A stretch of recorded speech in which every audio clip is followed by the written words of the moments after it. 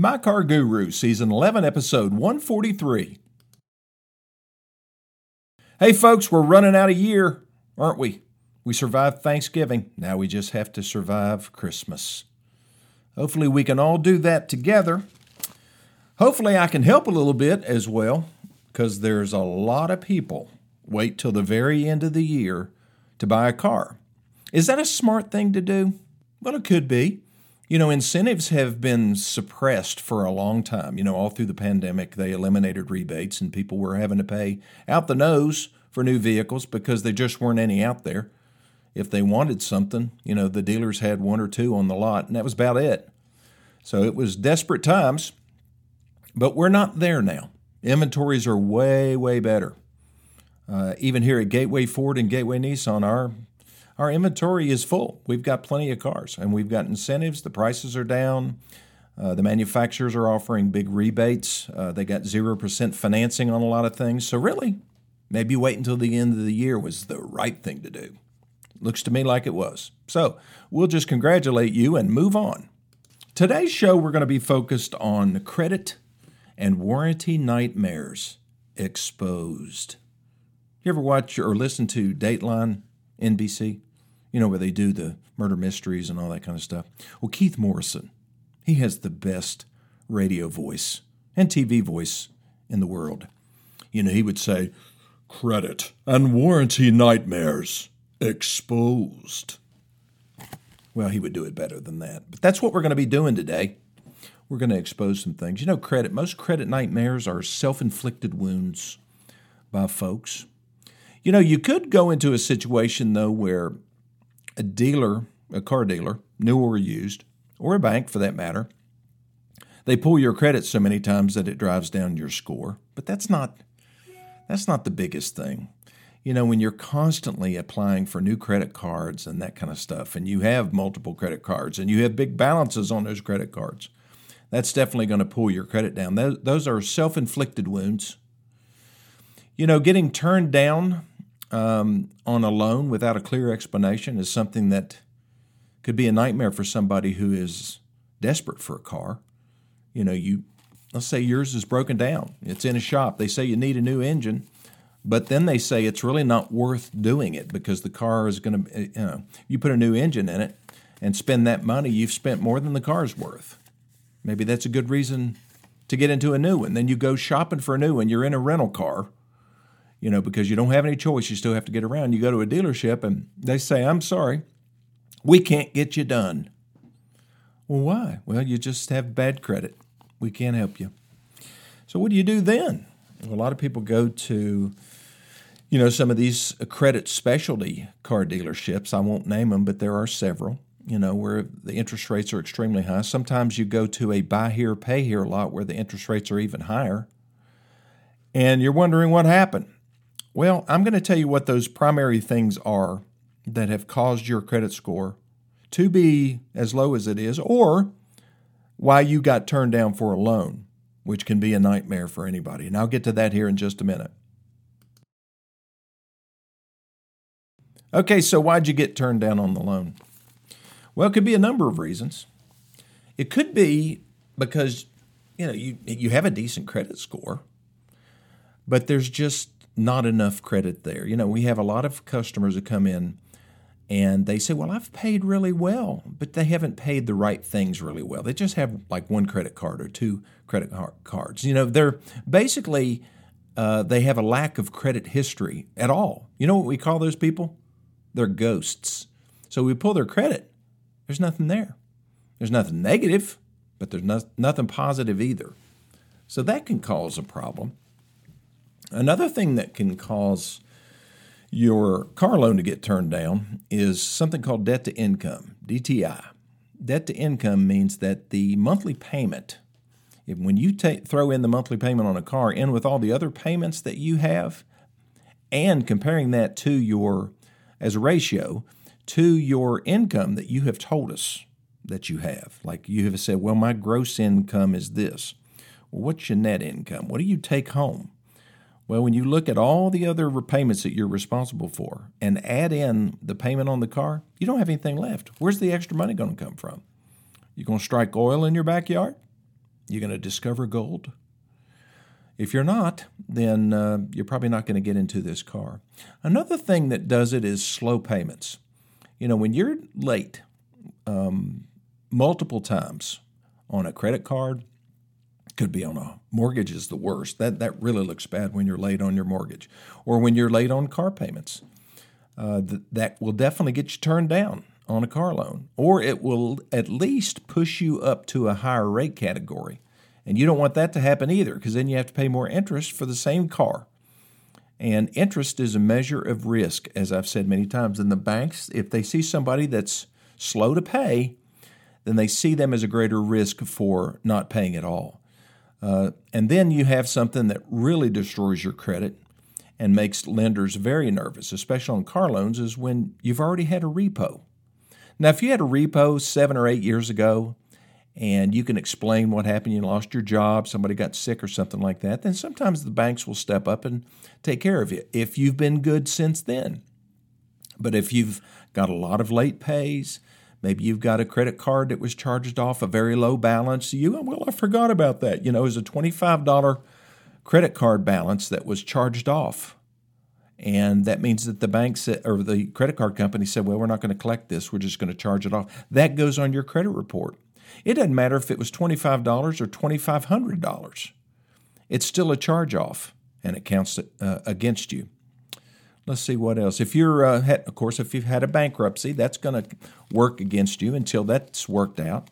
What they want to see on a bankruptcy is that how have you performed as far as paying loans? What new loans have you had, and how have you performed on those loans since the bankruptcy? If they see the same pattern that you had before the bankruptcy, then they're not going to be willing to loan you the money. Or if they loan you the money, it's going to be at 25% interest, which can really make your payment really high on a new car loan, as you can imagine. Okay, what else? Oh, yeah. If the loan that you're requesting on a car deal, let's say that you've gone in, you've shopped, you picked out a vehicle, and they have calculated your payments, and they've added in your payoff on your existing loan. You had negative equity. In other words, you owed more on the vehicle than it was worth, so that negative balance gets carried over to your new car loan. If you don't understand that, give me a call. I'll explain it more in detail. But basically, that pushes up the loan amount to the value of the car when they compare those two. And some banks will actually loan 130% of the value of the vehicle. Some banks look at the value as the MSRP. Some of them look at the value as the invoice. And on a used car, they look at the book value. It may be NADA retail value. Well, they don't call it NADA anymore. But if they look at Kelley Blue Book, whatever book they look at, they're looking at that number versus the amount of money that you're requesting to borrow. If it's more than 130%, the loan's going to get turned down. But really, do you want to borrow 130% of the value of a car? Well, a lot of people do. They're desperate for a car. They have no down payment. They're desperately upside down on their other vehicle. And so they take the leap, and they end up financing the vehicle for 84 months at a pretty high interest rate. And then they, hopefully, it's a car that they can stick with and pay for. Folks, that's one of the things that you need to do if you're really upside down. Rather than jump into another mistake, just go ahead and be patient and pay off that car. Just stick it out. Maintain the car, keep it nice, or at least get it down where the balance is pretty close to what the actual cash value of the car is, because otherwise you're just adding to the problem when you jump into another new vehicle. Yes, you are getting a new vehicle, and that's exciting. I understand that. You want to take advantage of new technology, and that new yellow color is beautiful, isn't it? But sometimes we have to be disciplined in our financial life and not let our car life ruin our financial life. And sometimes that happens. Okay, let me see if there's anything else on my list here. Oh, yeah, okay. Sometimes people will bring in a cosigner. Okay, that's somebody who has supposed to have really good credit. Now, we've seen a lot of cosigners whose credit is worse than the person buying the car. but the buyer didn't realize it, and the cosigner probably didn't want to tell them. It's sad. Grandpa may have had a recent repo that you don't know about. So be careful about your cosigners or choosing your cosigner. But if you do choose a cosigner and your credit is terrible, the bank may still not do it because the cosigner isn't the one responsible for the monthly payment. Let's say that you send Papaw to come in and buy a car for you. Now, all along, Papaw knows that he's not the one making the payments, but you're going in there pretending like he is. Well, the dealers and the banks are supposed to sniff that out. That's something called a straw purchase, and it is against every rule that the bank has. I'm not sure that it's illegal, but banks have strict rules against straw purchases. They want the person who's responsible for the payments to be on the note. Now, what if Papaw has great credit, you have lousy credit, but you have good income and can make the monthly payments? Then many times the banks will let you do that, but they want Papaw, they want his name first on the contract, and you're the co-buyer, not him. As long as the bank knows about it and it's all disclosed up front, then it's not a straw purchase. But a straw purchase will get a dealership in trouble, and it will get a lender in trouble as well. And they can actually void the transaction if they find out that it is a straw purchase after the fact. They can make the dealer buy the note back, and that's not something dealers want to do. And you don't want that either. So, get to the point where you can comfortably make the payments. Your credit is adequate to be able to finance the thing to begin with, and then just pay it as you go, and then you'll be happier. Okay, something else. We're talking about nightmares, and the credit things can definitely create nightmares. But so can warranty issues. And, there's certain thing that the manufacturers hold dealers accountable for, and that's the customer satisfaction index. It's a score. And it's based on surveys that are sent out to people that get their cars serviced or they buy a new car, and they'll get a survey. You've probably received many of them. And like a lot of the manufacturers, I know Nissan and Ford, they'll send a survey out after every service that you receive. They want to make sure that your experience is good, and they rate dealers based on this score. Now, a CSI can be a nightmare for a dealer I'm just talking about one specific circumstance. If they can't find your problem, let's say that you go to the dealership and you say, well, my vehicle's making this noise when it's cold. Well, you leave it with us, and for the first morning we start it up, no noise. Second morning we start up, no noise. And we call you and say, we can't get it to make a noise, and you get all frustrated. And then you get the vehicle back, and you get a survey in the mail, and you rip the dealership because they couldn't duplicate the problem. I'd recommend that you don't do that, because the dealer knows when you rip them on the survey, and some of the dealers may take that as an insult. Wouldn't you? I mean, it just didn't do it. It's a mechanical thing manufactured by human beings, and it didn't do it. Is that their fault? Well, no. You might consider it their fault because you might say, well, they just don't want to fix it. They do want to fix it. They do want to get paid to fix it because warranty pays good. Well, not as good as some dealers want. Okay, another CSI nightmare. We can't fix your problem. Okay, so you've got this noise. We've tried everything. We've had it in here 2 times, 3 times to get it fixed for the same problem. We can't fix it.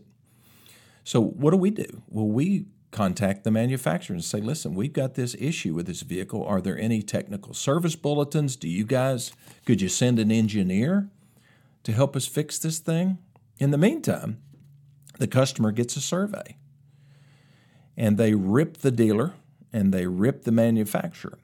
What I would do as a consumer, I'm just speaking for myself, if they were still trying to fix it, really making an effort. I know it's been inconvenient, but they've loaned me a car to drive, or they've provided me with substitute transportation. They're trying to fix the problem.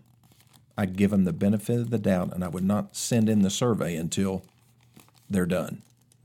When they're done, make sure that you recognize the difference between a dealer responsibility and a manufacturer responsibility. If a dealer needs the factory, I'm sorry, we can't fix this thing. The factory says, well, we can't fix it either. What happens then? Well, that's when you get into lemon law situations and factory buybacks. And that happens. It doesn't happen as often. Manufacturers have gotten a little tighter. Import manufacturers like Honda, Toyota, Nissan, Hyundai, they are very reluctant to buy vehicles back. Domestic manufacturers are more willing to look at possibilities and possibly buy something back. So you have a much greater opportunity to get a buyback if you are dealing with one of the domestic manufacturers, which would be the Chrysler Corporation, which is Stellantis, or Ford or General Motors. But I can assure you, you will not get a buyback, or you won't get any help either if you're faking it. Yep.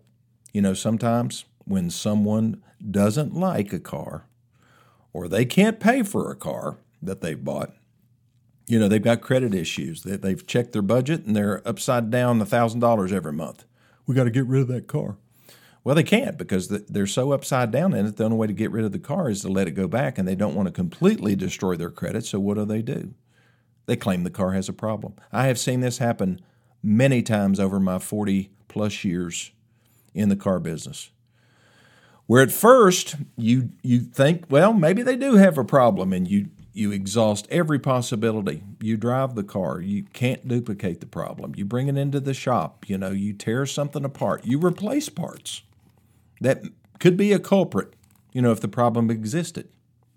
But it doesn't exist. And so, what the customer is just trying to do is to get the manufacturer to buy the car back. They're trying to get it to qualify for a lemon law. They don't really understand the lemon law. But they are doing whatever they think they can do to get out from under this car. Needless to say, that is a very dishonest thing to do.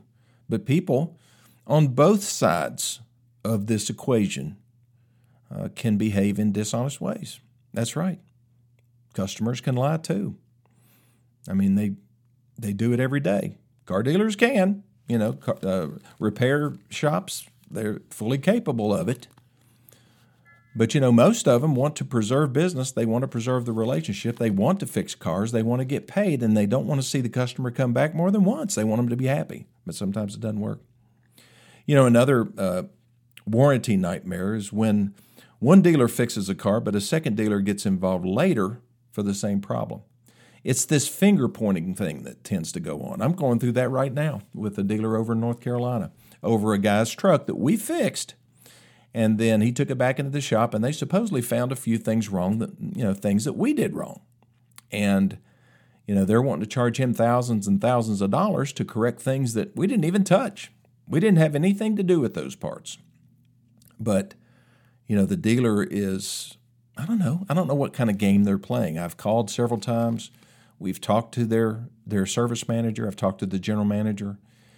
I'm just not getting anywhere. And the customer, that's right, customer is caught in the middle. He thinks he's right because the other dealer has convinced him that we at Gateway are wrong. So, that's one of those problems that rises to the level where I'm the only one that can take care of it. And I'm determined to, but I just haven't figured out a way yet. So that's a nightmare. Another nightmare is a major failure soon after the warranty expires. And I'll talk about that here in just a minute. It happens. Your warranty runs out. A week later, engine blows up. Not covered. I mean, that's tragic. So what do you do in that kind of situation? Well, you go back to the dealership and you ask politely if they can do something for you. You're going to get a lot better response if you ask politely. Yes, your warranty did run out, and the warranty had a fixed time. It was maybe 3 years or 50,000 miles from the date the vehicle was put in service. Number one, find out what the in-service date really was. Because sometimes dealers, especially if you buy a demo, a car that's been driven, has miles on it, it's still titled as a new car or not been titled. It still has the certificate of origin, which is the new car title. If you buy a car and it's got 1,500 miles on it, it's very possible that your warranty started at 0 or 5 miles or whatever. It didn't start at 1,500 when you bought it. You thought it started at 1,500.